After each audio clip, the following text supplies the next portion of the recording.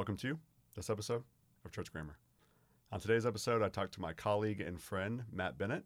He is an expert on Islam, has spent a lot of time overseas working in Muslim populations, and so it'd be a really interesting conversation to talk to him about Islamic theology, what's true, what's false, the history of it, and things like that. So I hope you'll enjoy my conversation with Matt Bennett.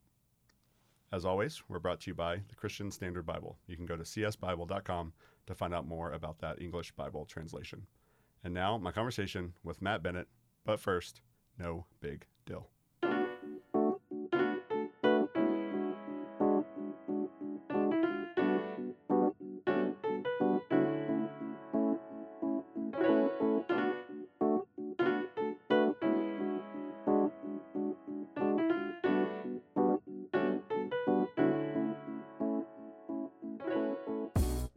All right, I'm here with my friend Matt Bennett. Typically, podcasts lately have been on Zoom, but we get to actually look into each other's eyes from across the room here on campus at Cedarville. It's glorious in its awkwardness. I love it. Matt's one of my good friends. We've been in small group together for the last 3 years until I recently defected to start my own.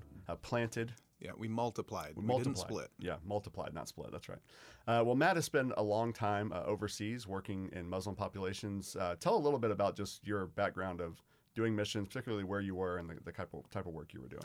Yeah, so my wife and I worked with a team of 3 other folks, along with some short-term people, over a span of about 7 years working in North Africa and the Middle East, largely spending our time sharing the gospel with Muslim people, interacting with them, teaching English as a day in and day out sort of activity, but having spiritual conversations in any number of tea shops or coffee shops throughout the Middle East.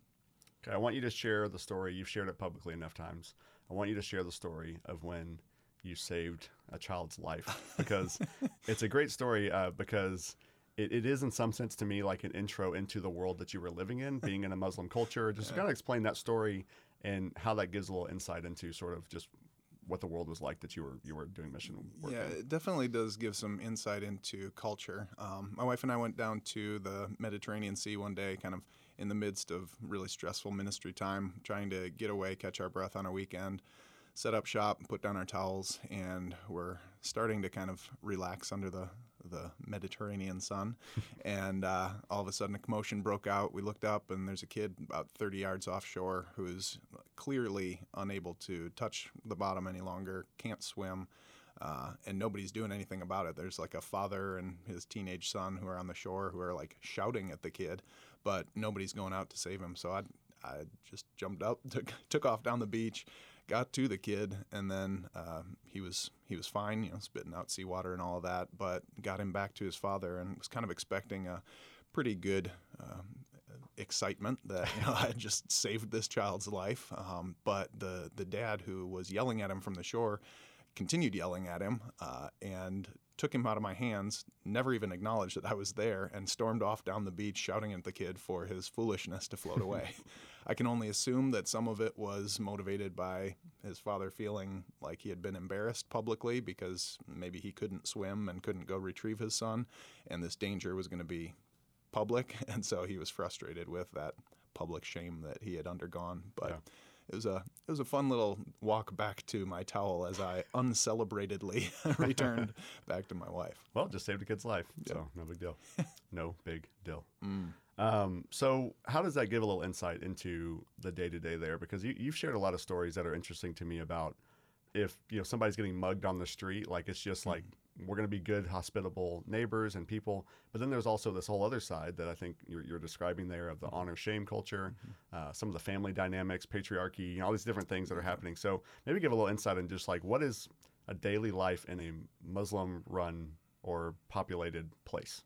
You can read a lot of books on culture that give very broad brush treatments of, the West is guilt, innocence, and the East is honor, shame in terms of the basis for how a person estimates their value or their image in society. And those things are largely helpful as categories that might be weighted differently in different places.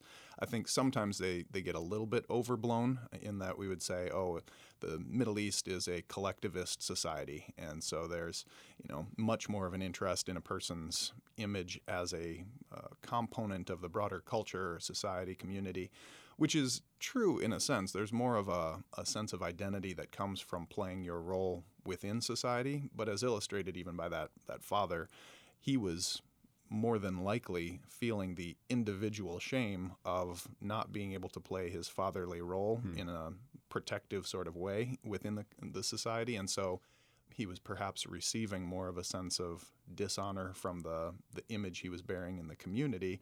It was also an individually felt thing. So I don't want to necessarily overplay the exclusivity of honor and shame in a culture, or collectivist versus individualist, but there's definitely much more of a sensitivity to how a person is viewed by their colleagues that determines who they are, whereas perhaps in an American Western society, we would be more inclined to say, well, you internally get to determine your identity and who you are, and it's on the community to recognize that rather than you to play a part that the community determines. So that would be some of the difference. So if you could give one thing about Muslim culture that you would say American culture could learn from this and do better, would it be something like that, the communal responsibility, that sort of thing, or how would you explain some of that? Yeah, I mean, like to your point earlier that you were talking about the fact that if somebody's doing something wrong, the community is going to jump on them. There's a story that one of my friends told of having somebody in the middle of the night,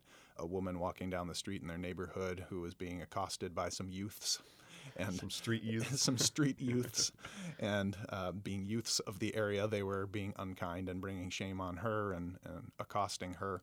And she started yelling out. And by the time that my friend could move to the balcony to see what was going on, storekeepers had flowed out and they were beating the junk out of this kid because they were recognizing that this person was being treated poorly in their community. And if they didn't act in order to defend this guest, they would bear the shame of being an inhospitable community. And so there's a sense of ownership of a welcoming, hospitable society that each person is invested in. And if somebody steps out of line, the rest of the community is going to come alongside and call them into line. And I think there's something good about that. And there's certainly, on a less maybe violent way, there is a lot of that the church is supposed to be doing, right? And caring for one another and calling one another to live out the gospel, and in places where somebody might stray, that community calling them back in lovingly, but also clearly saying, hey, you're walking out of step with the gospel. That's what we're supposed to do. Yeah. Far too often we instead turn to our friend and talk about how badly that other person is operating and never actually address them or bring about some sort of a fruitful engagement. So. Yeah, I think, man, if we catch some street youths on the mean streets of Cedarville, you and I go out there and jump them.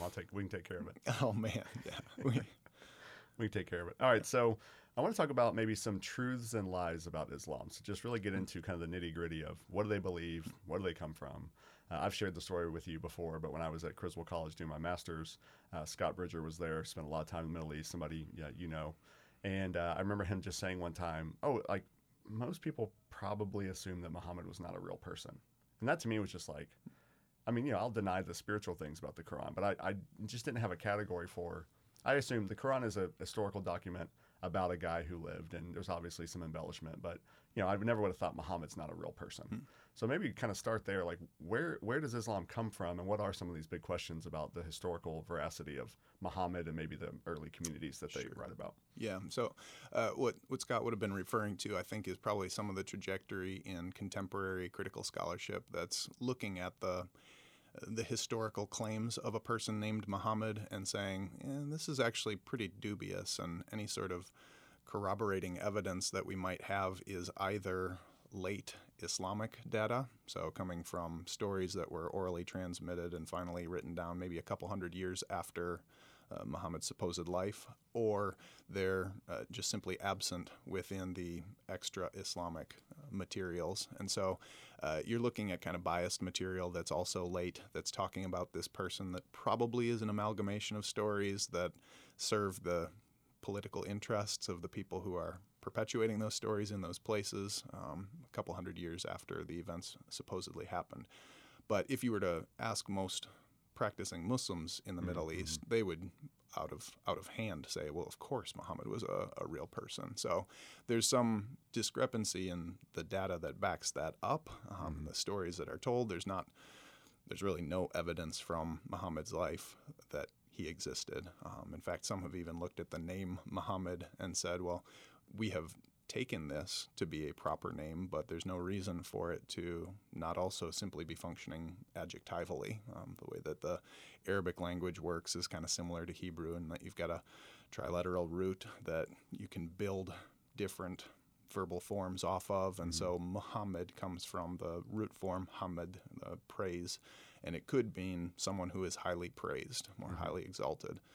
And that's led to some very intriguing conversations, even looking at other Semitic languages and even Christian populations that would have referred to maybe even Jesus as the highly praised one. And so those are fringe groups who are taking that trajectory to say maybe Muhammad isn't actually a historical person, but is a heretical sect that's referring to a Jesus who is not divine, but is just a prophet.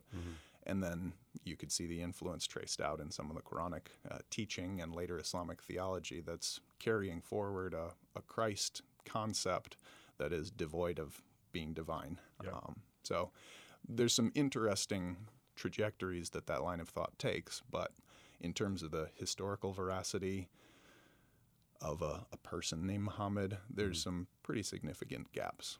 Yeah. Okay, so kind of expanding out some of this about these early communities, one of the things that you've written about and we've talked about is perhaps Islam has its roots in some Christological heresies. John of Damascus is calling them just another false Christian group, which hundreds of years later, to be fair, but nonetheless, they seem to be considered as such by a lot of early Christians. So maybe talk through maybe what you think is most likely and maybe what's that's a fun thing to think about, but maybe isn't legit, and where does that all fit together? Yeah, I mean, when you're looking backwards at the historical origins, I think there's lots of those things that fall into the fun category of hey, if there's this huge gap of information and there's some other rabbit trails that we can trace that might have fruitful connections to, up till this point, communities that didn't even seem to be in the conversation, groups like Aramaic-speaking Christians who would have a heretical conception of who Christ is, but who would be speaking a language that would be native to the region and perhaps adopted into Arabic, compiling from some of their writings elements of teaching that make their way into what later is codified as the Quran. I think there's lots of those questions of influence that are intriguing to academics, but in terms of the actual work of being a neighbor to a Muslim, a lot of those things end up being inconsequential because if we're not convinced from the outset that the Quran is divine revelation that we should be attending to, then to some degree, wherever it came from and whatever its origins are not of consequence to a Christian, but rather what role do these documents have in forming the thought of your Muslim neighbor? That's a far more consequential conversation because that's going to bring you into a conversation with a real person who is working with a set of assumptions and a set of narratives that are driving them to function in a certain way in this time. And so that's where the rubber meets the road of engaging with your Muslim friends. And so you'd ask the question, how do we discern the myth or the stereotype that sometimes we might inherit as Christians living in America from what is real? And I'd say the first thing is for us to look at our Muslim neighbors as people who are people and who are eager to make friends, and likewise actually people who are easy to talk about things of faith with. I think those three factors need to be some of those central components of how we approach the Muslim community in our neighborhoods, not thinking in terms of categorizing them with some of the things that we have seen shaped by news stories or events of the past, but rather seeing them as people who are bearing the image of God and then who are also shaped in their worldview by some of these texts that we may not be familiar with. So once we engage them as people and as friends, we're going to find that there's ample opportunity for talking about things of faith, caring for people, and honestly finding ourselves cared for very quickly. The Muslim community is incredible at hospitality and incredible at forging meaningful relationships. So let that just be a little bit of encouragement to put some of those stereotypical fears or any of the ignorance that might drive us to say, well, I don't even know where I'd start. Put that to rest, because engaging the Muslim community is fruitful for friendship and for opportunities to learn. Yeah, if you think about like apologetics or just, you got a Muslim neighbor, the history of the church is probably the reason why they consider Islam a sect of Christianity, is that Jesus does feature in the Quran. So talk through some of that, right? Because that could be a starting point of talking, but it also could be probably the biggest turn. Like Jesus isn't God. We're not talking about this anymore. Yeah. So talk about just the role of Jesus in the Quran and the Islamic faith, because I think that helps us kind of think through how we might talk to them or how we might not. Yeah. No, that's good. And as you mentioned, John of Damascus is kind of one of those early writers who talks about Islam as a Christian heresy or Christological heresy. Even Luther picks up on the Mohammedans, as he calls them, as those who are heretics, not necessarily viewing them as a separate religion, at least in terms of the nomenclature that he uses. And I do think that's on the basis not necessarily of tracing some sort of historical root to these communities, but more in response to the theology that's taught, particularly around the person of Jesus. And so you're going to find you sit down with a taxi driver or a Muslim neighbor, and they're going to be willing to talk about Jesus all day long. In fact, can't tell you how many times I've heard Muslim friends say, I can't even be a good Muslim without believing in Jesus. So like we're actually a whole lot more the same than you realize. In that sort of a comment, I think it's important to be able to say this is good for conversation, but we also still need to recognize that there's some clarification as to what it means for a Muslim to affirm that they believe in Jesus versus what we would say we believe in Jesus by means of the Bible. Because in the Quran, you've got a Jesus who's a prophet, he's a miracle worker, he raises people from the dead. He is one who's said to be bringing truth from God, revelation from God, and all of these things would support a recognition that we're talking about the same figure. But then when you consider some of the deeper, more theological questions about who is this Jesus, the affirmation of him as the biblical character stops at the point of him being a prophet. It undermines the idea that God could ever have a son, and it does so by sort of emphasizing the folly of God entering into a sexual relationship with Mary and producing a son, that this would be the concept of the Trinity that's being rejected.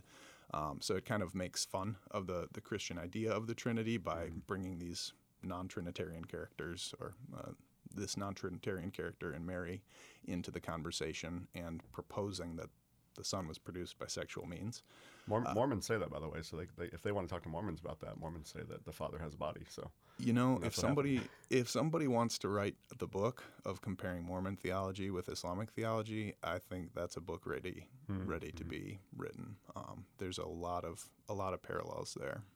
Sorry I sidetracked you, but no. Yeah. I just thought about that when you said that. Yeah.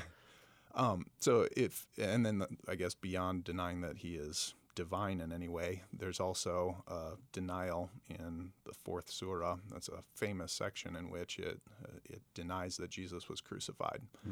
Now, it's a little bit of a difficult to interpret passage. There's some tricky bits about it, but most Islamic theology that develops after the writing of the Quran tells of this section being a denial of Jesus' death at all. And there's sort of two different trajectories that the traditions take.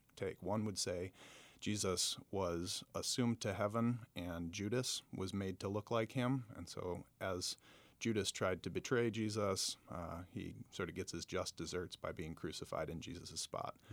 There's other traditions that talk about Jesus at the point of being arrested, going back to his followers and asking for volunteers, saying, which one of you will die in my place? Because, of course, it would be ignoble for a prophet of God to be put to such shame. And so one of his followers takes it upon themselves to be made in Jesus' image, to look like Jesus. He's arrested, dies in his place, and kind of gets this martyr's death. Jesus again is assumed to heaven, and he also points forward to say, "Hey, I'm going away, but Ahmed is coming." So, despite some of those superficial similarities, I think when you're asking if Jesus is the key to the gospel biblically, is this same Jesus present in the Quran? No. I mean, Jesus doesn't from the cross declare it is finished as he offers his atoning death in place of sinners, but rather he avoids the cross. He doesn't die in place of sinners, but actually one of his followers dies in his place. And then he points to not a coming kingdom in which he will reign in a newly created heavens and earth, but rather he points ahead to Muhammad or Ahmed, who is coming to continue the revelation in that stead. So there's both traction in talking to our Muslim friends about Jesus, but there's also a lot of opportunity to ask questions about saying, okay, you said you believe in Jesus. Tell me, what do you mean? What do you call to mind when you say you do? Are there any, this is complete ignorance on my part, are there any quotes from the Gospels in the Quran? I mean, obviously there's some shared stories of Old Testament stuff. What does that look like?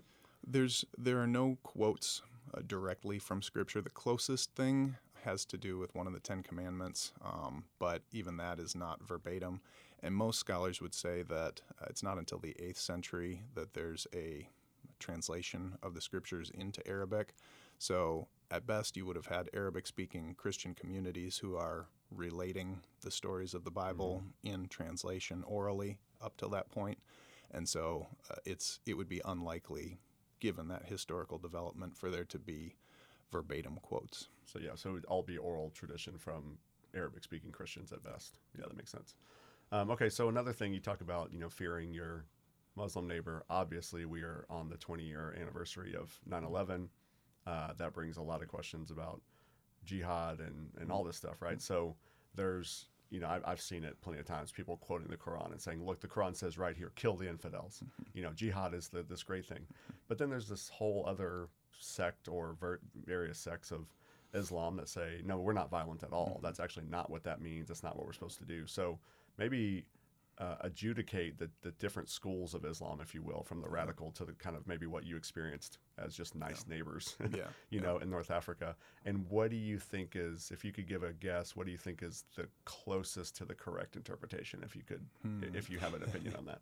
Man, that opens a number of can of worms. I would say, first off, if you're looking for how many Muslims worldwide would be of the radical, militant, offensive, jihadi perspective, you're looking at a very small percentage. I mean, 5 or less percent of Muslims would be actively convinced that Islam teaches them to aggressively attack in the name of Allah or to seize territory in an offensive sort of way. Jihad is a word that gets debated throughout the early traditions as to what it means. Most people are going to see two different levels of jihad. One they'll call the greater jihad and the lesser jihad. The greater jihad is taught by most of the influential teachers up to this point would say the greater jihad is actually an inner struggle. That's the word jihad just translates to something like struggle, and it could be compared in some ways to Christian sanctification, obviously without the role of the Holy Spirit in there, but the internal fight to do what is right, to remember the ways of Allah, to follow His guidance and submit our will to Him. So that is the greater jihad that most Islamic theologians will advance. The lesser jihad ends up getting divided into two different categories. One would be taking up arms in defense of Islam. So if you are being aggressed against, can we say that? Is that normal? Aggressed against? Aggressed against. Sure. All right. If somebody's coming at you, somebody's coming at you, then you can defend yourself and do so in, good moral standing. The other tack would say, well, this is actually not just defensive, but aggressive command to fight in the name of Allah. So all would agree on the internal struggle. And there'd be more debate about the secondary, is that what you're saying? Or yeah, and some within the camp of the aggressive, more radical interpretation would probably deny some of the greater, lesser Yeah, just say this categories. is Just say jihad. like, well, of course you're supposed to follow God's guidance, and yes, maybe you could describe it as struggle, but the verses call us to fight in the way of Allah. So probably some would deny those categories. Okay. But you're right. The biggest tension is between those who would say we can actively attack in the name of God versus we are allowed to defend. And the question of which one is right is a really hard one to adjudicate because you've got this doctrine within Islam called abrogation, which basically teaches whatever verses are most recently revealed are the ones that are binding on the current community. And if there are instructions that would seem to be in contradiction with one another, then the earlier ones that are written are thought to be time-bound or pertinent for a particular season. Maybe Muhammad and his early followers, as they are developing strength and fighting against the polytheists of their day, there was more openness for them to aggress in order to attack so as to see the message go out farther, whereas once they're established, there's maybe more of a peaceful inclination would be how the majority would take things, and so they would order the verses that are more peaceful as coming later and the verses that are more aggressive as coming earlier. The thing is, there's nothing internal to the Quran to give any indication of which verses were revealed earlier and which were later. It's not like the Bible where it's like Christ clearly has come to fulfill XYZ. Yeah, there's no chronological development. I mean, if you look at the traditions and say what is thought to be the first verse that was revealed to Muhammad, it's chapter 96, verses 1 through 5. And the traditions would teach that the last verse to be revealed was chapter 5, verse 3. And so there's an interweaving of some chronology that is really, it's impossible using the Quran alone to make that discernment as to which is later and which is earlier.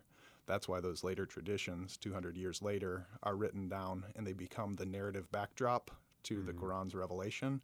And so it's through the lens of those later traditions that then you can make sense of which ones came when. Yeah. But it's on the basis of a story told much, much later without any historical backing. Yeah. So then you ask the question, well, peaceful verses later, violent verses later, how do you determine that? In some ways, both communities could make the argument that their texts are the ones that are binding on current society. Yeah. And so the vast majority of Muslims, I think, on the basis of common grace, are going to recognize, hey, if I'm serving God and God is merciful and gracious, it probably should follow that I should not be an active, bloodthirsty aggressor. Violence doesn't seem to correspond to this vision of who God is. And so I'd say common grace pushes the vast majority of Muslims to deny this sort of aggressive, radical expression of Islam. But for those who would derive their more violent trajectory from the pages of the Quran, even though the vast majority of exegetes are going to deny the legitimacy of their interpretation, you could say they have some legitimate grounds for their claim given the hermeneutical There's not a expectations clear enough organizing principle to say that's just completely obviously out of bounds. Right. Yeah. So a lot of what you're saying, it's interesting because there's so many parallels between, and maybe this is just monotheistic religion in general, but it's like you've got, okay, there is this one God who is the true God. We agree. There's the sort of, they talk about Abraham and some of the prophets. It's like, we agree. Jesus is in there. It's like, hey, we both know that guy. And then you start talking about interpretation, and you're like, well, I've heard Christians say, well, the Old Testament, that was, Israel has to fight against us. But that's not what Jesus is doing. But we might say we have a clear organizing principle of how to work that out, perhaps that the Quran doesn't. But all this stuff that you're saying, and then I think that one of the things you said that kind of clicked in my mind was, well, we don't really know if Muhammad is just a person of history or a person of faith. Well, people say that about Jesus, right? Yep. So thinking through some of that, I'm sure you've dealt with this 1,000 times. How do you work through the two claims of saying, no, Christianity has a more historical basis, more consistency with reality, whatever you want to say, because the critiques are the same in many ways, and then the answers are different. So how do you work through some of that in terms of Christianity's veracity versus Islam? Yeah, no, that's good. I think there's a number of different ways just call to mind one that I was just recently having with a student here who is kind of struggling with some of his own doubts about, how do we know which faith is telling the truth? And I just kind of walked him through saying, I do think that historical reliability of the person and work of Jesus, the fact that there's corroborating evidence to a guy named Jesus who preached and taught throughout the region of Palestine in the first century and was crucified publicly, and then something crazy happened, and all of a sudden people started saying he wasn't dead anymore. Mm-hmm. I think that historical attestation to some of those events is a pretty key element in my distinction between what's going on with the questions about the person of Muhammad and the person of Jesus.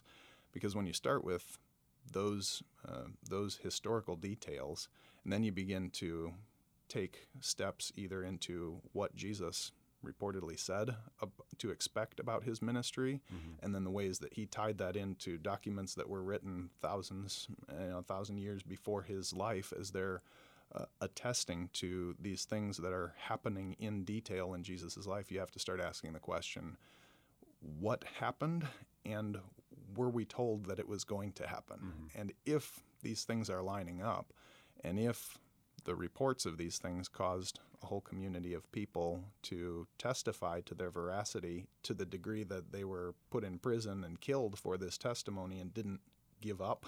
They didn't say, okay, we give, before the lions came, but mm-hmm. they said, no, this is the one true story of the universe, and if it means dying to report it, I'm going to take it seriously enough to continue, even as the lions crunch my bones, to say this is what happened. If all these things are happening and there's an organizing interpretive grid that leads us to these events and connects them to the redemption that God said he was going to bring for mm-hmm. sin-stained humanity, bearing his image and being restored to a place where they can offer pleasing worship to him, then I think we have to wrestle with not only the historical but the theological logic of what these events say. Even if you grant the traditions veracity and you take the Islamic story for what it is on face value, the theological output is not as satisfying, neither to the history that it claims to extend in claiming to continue the Jewish and Christian revelation into the Quran, nor in presenting a world in which a free creator God chose to create in order that he might dwell among his image-bearing creatures mm-hmm. and resolved sin such that it no longer results in the destruction of sinners in the presence of his holiness, but now can actually reconcile parties that were at war with one another. That seems to fall short of satisfying the theological expectations that we would have for a world in which God chose to create. Yeah, that's good. So everybody's making a faith claim. Yeah. Christianity has more historical backing. I mean, the manuscripts of the Bible, you could make a lot of cases there as well. Mm-hmm. But like you're saying, there's also the theological, which sometimes I think we only want to debate on historical grounds. Mm-hmm. Like Jesus mm-hmm. obviously was real and Muhammad wasn't. So therefore, it's like, well, that actually, even if Jesus is real, that doesn't make a lot of things true about what he says. I always tell students that if you were standing outside the tomb with your iPhone and you could record Jesus walking out, you're not guaranteed to believe that he's the Son of God, because there were actually people who saw that, and it said, and some doubted. Yes. So no, that's a key point. Yeah. So that theological stuff that's good. That's a helpful kind of like, there is the faith claim. There's the how do we make sense of reality? Does this make the best sense of reality? Mm-hmm. That kind of stuff. So, okay, so you've done all this mission work, and something that you're really passionate about is how do we do Christian missions in these different worlds? And so, I mean, even now, it's like we're talking, I come and say, give me the history lesson. You're like, here's how you love your neighbor, because you're a Christian and a missionary, and that's what I love about you. But so we're thinking through that. There's a lot of stuff that's going on overseas that you and I actually co-wrote something about for the Southeastern Review a while back about how do we translate the Bible into Arabic? How do we relate to the stories of the Quran to the Bible? How do we talk to a Muslim who has come to faith and say, here's what you have to fully give up? Yeah. So maybe talk through some of the big debates about what's happening in missions and evangelism to Muslims. Yeah. And what are some things that you think, like, whether it's your Muslim neighbor in, California, or you're over in the Middle East, what are some big things that you would say, like, these are some problems, these are some good things, here's some stuff we should avoid, we should be careful of. Just any kind of big picture thoughts you have on that. That's good. At the risk of perhaps painting some missionaries in a light that would be uncharitable, I think the simplest way to think through what is the right order for missions work, it would be the order that we're given in the commandments that Jesus says are the greatest and the second greatest. First, love the Lord your God with all your heart, soul, and mind. Second, love your neighbor as yourself. And I think missionaries are those who, for any number of really good-hearted reasons, are highly focused, highly inclined to be focused on that second part of loving their neighbor as themselves. And the loving of God is taken as something for granted, that, okay, we love God, so we go to love our neighbors, which is right and good. But when you start asking the question, how do I love my neighbor, especially my Muslim neighbor? Well, most centrally, I want to see them understand the gospel. I want to see them know Jesus. And so then you start asking questions. What's the easiest way to get my Muslim neighbor to know Jesus? And at that point, you start thinking in terms of more of an anthropocentric model for doing missions, to say, what are the pieces, the bobs and bits of my theological expectations, or the cultural trappings that come along with my theology that I can excise in order to make this simple message accessible. And unfortunately, some of the things that get excised in practice are some of those historical statements from Nicaea, from Chalcedon, about who Jesus is, especially given what you just mentioned a few minutes ago, that you can get some conversational traction with somebody by talking about Jesus. And the more that you affirm, yeah, we do believe in Jesus, the more you lean into that initial statement, the more seeming momentum builds in that relationship. And so then when they come back and they say, well, Jesus was just a prophet, you're in a place of saying, well, do I lose the momentum by saying, well, he was more than a prophet? Or do I kind of reconceive of what a prophet is and maybe say, well, I mean, Jesus was a prophet, right? So I don't really have to challenge that. And pretty soon you're letting go of some of those central convictions for the sake of loving your neighbor.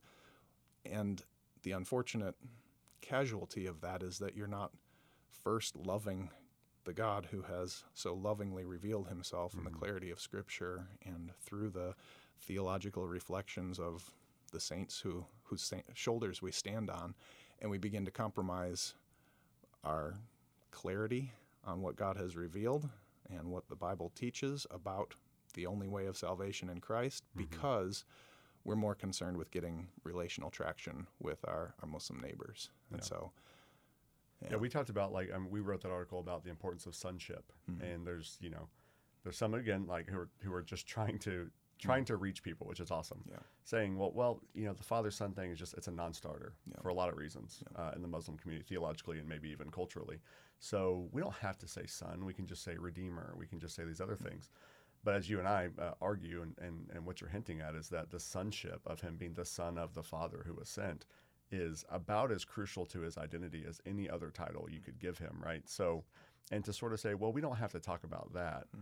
I could see, we talk about Muslims doing that. I could see you just talking to your neighbor and being like, do I really want to push that? If I can get them to come to church with me, if I can get them to say they believe Jesus is Lord, I'll take that, So obviously that's going to be a big problem. Yeah. And, I mean, that doesn't mean that you just stand on a street corner shouting, Jesus is the Son of God. Yeah. And in conversation, there may be times where you wouldn't start with something that is going to be misunderstood and offensive. Sure. But at the same time, if our goal is to share the Word of God with our Muslim neighbor and to get them to encounter the Scriptures for themselves so that the Spirit can be at work conveying these truths to otherwise sin-dead hearts, I think the inevitability of them encountering sonship shouldn't be something that they have seen you obscuring in your conversation and then all of a sudden pops up in Scripture. It should be something that is native to the way that we talk about Jesus, who is the incarnate Son. And I think because of its essential connection to the gospel itself, we can't be bashful about the things that God has revealed in order to be more amicably related to our our friends, our neighbors. That's not actually loving them. Mm-hmm. Yeah, letting them stay dead in their sins because they think they believe in the Jesus of the Bible. Probably not the best move. All right, so let's maybe just land the plane here with 2 or 3 things you would say to people who have Muslim neighbors, who have Muslim coworkers, who have friends who are Muslims. I mean, you've said some of this already, but just kind of summarize, like, what are 2 or 3 big things you would say? Like, here's how to, 1, just love them as human beings, and 2, share the gospel with them in a way that's meaningful. Yeah. I mean, first thing about loving them and developing relationship, my goodness, most of the Muslims that I know, either in the Middle East or here, are eager to have American non-Muslim friends, to be able to display the fact that they are not the stereotypes that they fear their neighbors have of them. So there's typically an eagerness to befriend somebody. So take initiative and just lean into that friendship. What you'll find is that they're also typically not as bashful about some of the things that are taboo to our born and bred non-Muslim American neighbors who are totally disinclined to talk about anything of faith. Like our Muslim friends, on the other hand, like that's woven into everything they do. I mean, you can't sneeze without having to say some sort of a theologically loaded response in Arabic. So everything in their lives is interwoven with spiritual things. So the opportunity to talk about things of faith is ever present. And then third, I'd say ask questions. Like ask questions and listen with the intent to hear, not just words that you would immediately latch onto and say, oh, I agree with that because that's a word I use, but ask further questions, like with the Jesus thing. Say, well, when you say Jesus, what do you think of? Because Jesus is, of course, the most central thing to my faith. I want to know, are we saying the same thing? And then finally, the temptation in some of these situations, especially when you get into theological conversations, is to move into debate mode.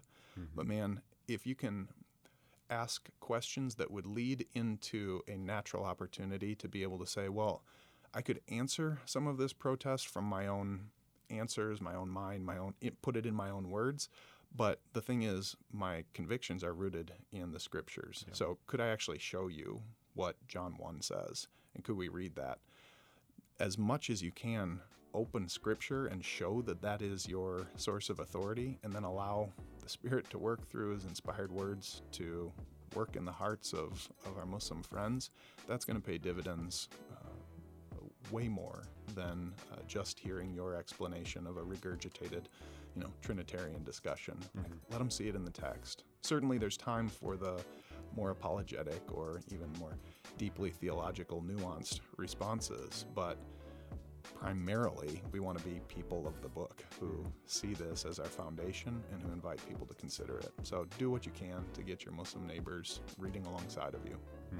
All right. Well, thanks, Matt. Thanks for doing this conversation with me. We've talked about it for like 2 years, and I've been a bad friend and neighbor and haven't done it, but we finally made it. So my heart is warm.